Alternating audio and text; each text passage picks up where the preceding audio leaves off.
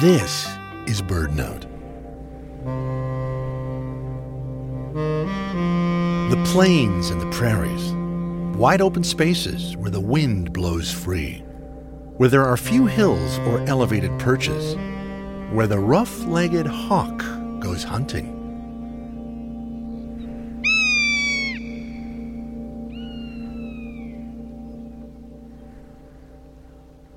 When the air is still, it's inclined to rest, but as the wind picks up, the rough-legged hawk takes to the sky. It defies gravity, flying upwards with just enough force, hovering in midair with rapidly beating wings and lowered feet and tail, looking for its prey of lemmings, voles, and short-tailed mice that are active during the day. After breeding on Arctic cliffs and tundra hillsides in summer months, rough-legged hawks winter all across the northern hemisphere.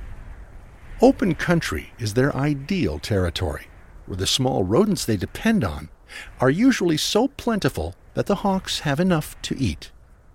But the rodents are cyclic, with lower populations in some years, and in those winters, roughlegs may migrate farther and be more abundant in the lower 48. Find us at birdnote.org.